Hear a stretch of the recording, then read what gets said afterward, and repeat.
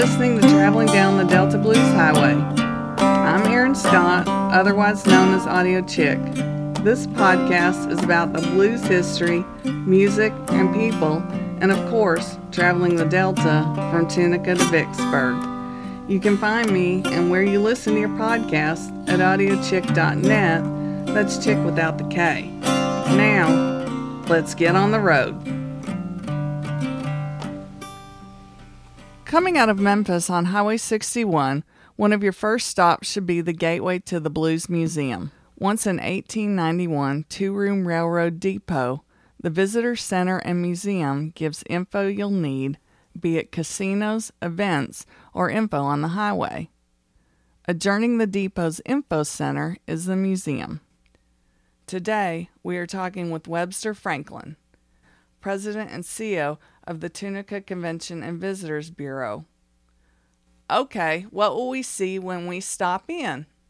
The museum is there to educate you on, really the music and how it grew from the cotton fields of the Mississippi Delta, and explain that process along with how it really, the blues, affects all of the music that we listen to today. And it all started, right here in the Mississippi Delta. And most people really don't realize that. The museum has amazing artifacts and videos and interactive corners. And enthusiastic historians, visitors, and aficionados come from all over the world. We have a great guitar collection in the museum. So if you're a guitar lover, people come in and just marvel at the number of guitars and the different types that we have in the museum. You can record your own song. We have a recording studio there where we have a local musician, Memphis John Street, but he takes you through the process, and you're able to, within 5 minutes, write your own blues song and record it there in the studio.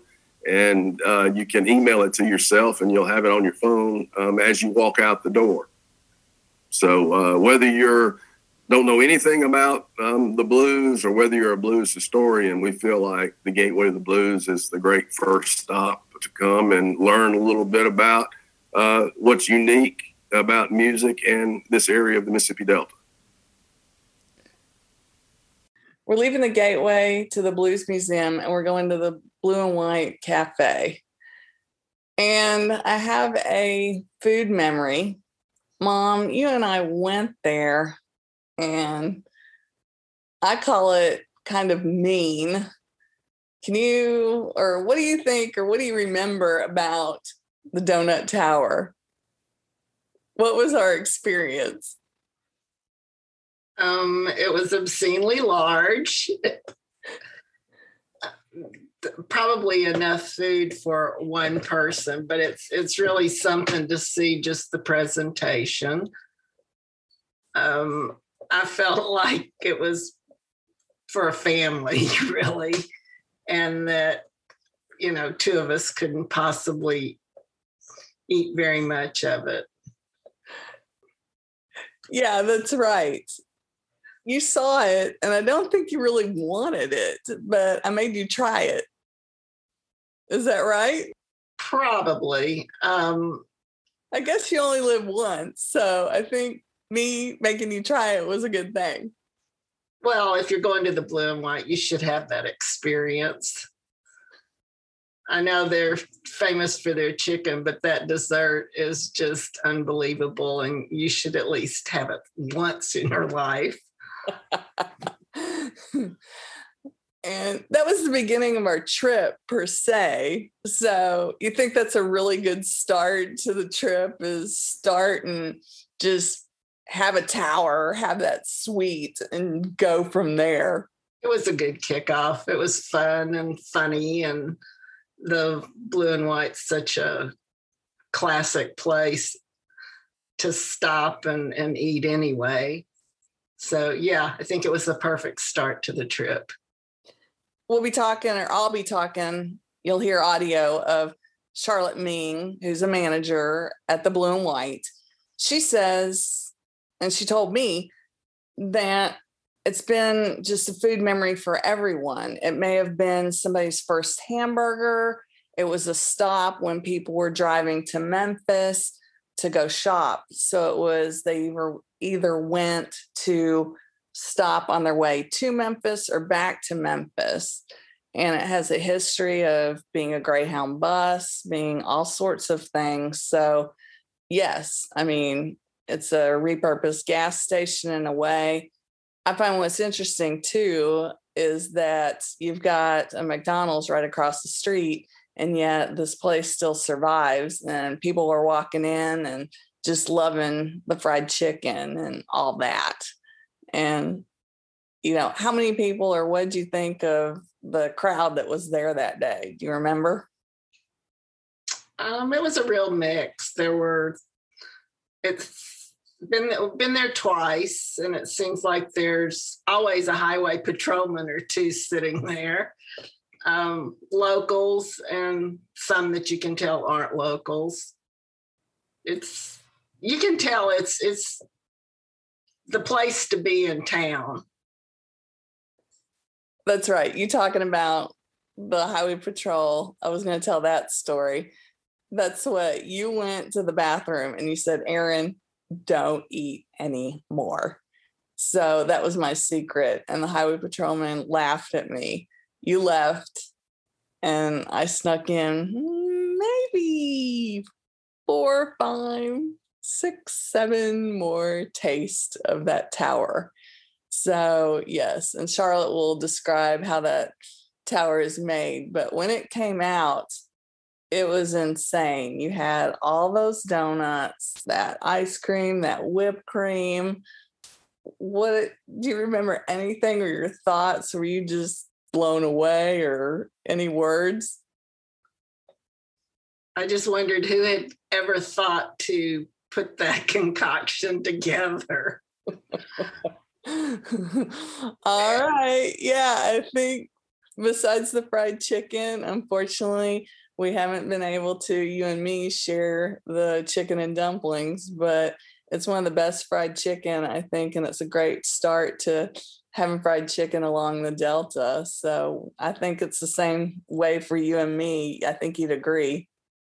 You don't find many places that do fried chicken anymore, and it's so traditional and so good. Yeah, I don't have fried chicken that much anymore. I think maybe I have it once or twice a year. So yeah, it's a good time to have fried chicken. Okay. Well, you are in the South. Yes, European travelers, they often think that us Americans always eat fried chicken and everything, and they got to have that authentic fried chicken. So, yep, it's a good time. On a past trip, I talked to a blue and white manager, Charlotte Ming, who loves her job so much, she makes a long commute every day. The cafe is like family to her. Not only do police officers and locals dine in, it's a tourist mecca. After you hit the jackpot at the local casino, come to the blue and white and celebrate by having the Doughnut Tower. For many Delta residents, it's a food memory, be it a stop for ladies driving into Memphis to shop or for families driving home. The Blue and White has remained your cafe for years and now into another century. It's pretty unique, so we do sell a lot of them. Okay. Originally, the Doughnut Tower was created by one of our owners, Joe Weiss, and it was for us to be able to use something we already had. They had the day-old donuts. When they first opened, they'd have donuts left over, and they're trying to find a way to use them. So they created the Doughnut Tower, and now we don't have day-old donuts anymore because of the growth with the restaurant, and now they have to make them just for the Doughnut Towers at times. So we take 2 of our homemade donuts and we put them in a skillet with butter, and we heat them up until the glaze caramelizes. And then we stack them on top of each other. We fill the holes with whipped cream, put vanilla ice cream on top, drizzle chocolate syrup all over the whole thing, and then add extra whipped cream. Our locals eating it. I mean, it's awesome. It's also. And we do give anybody a free donut tower on their birthday, so. Yeah, it's kind of weird. Yeah, it is awesome. It is a lot of sugar, though.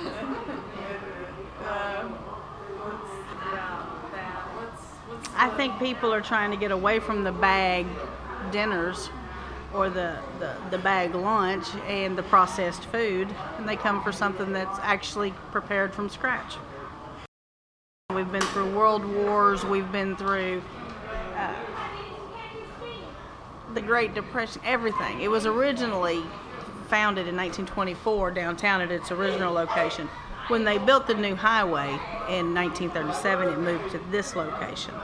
So it's been here, and it's 80 years at this location, but there's another 13 years on top of that it's been around. I don't see us having any problem staying here. It's a great place. It's home. It's in a small town where it's close enough that, for the locals anyway, it's close enough to them to come in and sit in the afternoons and have coffee with each other and to catch up. And we have gentlemen that come in every morning and have coffee and they catch up. And then it's also right here on the highway to where we get a lot of highway traffic. So it's just a great central hub, and it's a central location for the Mid-South to where people coming from Greenville or Grenada or Biloxi can meet friends from Memphis or from Nashville and be kind of at a central location. And there's a quote that we put on all of our Facebook pages and things like that says, "See you at the Blue and White." And people have said it for the last 80 years, "I'll meet you at the Blue and White." See you at the Blue and White, because they're meeting. And it's just, it's a great place. I mean, people come just to meet each other. That's our first stop along the Blues Trail, Tunica, Mississippi. From the museum and the casinos to the Hollywood Cafe, the old grocery where the piano player was the inspiration for the famous song, Walkin' in Memphis, there is so much to see in this stopover. Thank you for listening to Traveling Down the Delta Blues Highway. I'm Erin Scott, audio chick without the K. Thanks to Ray Lundy for our weekly music. Come on back and listen to the next gem.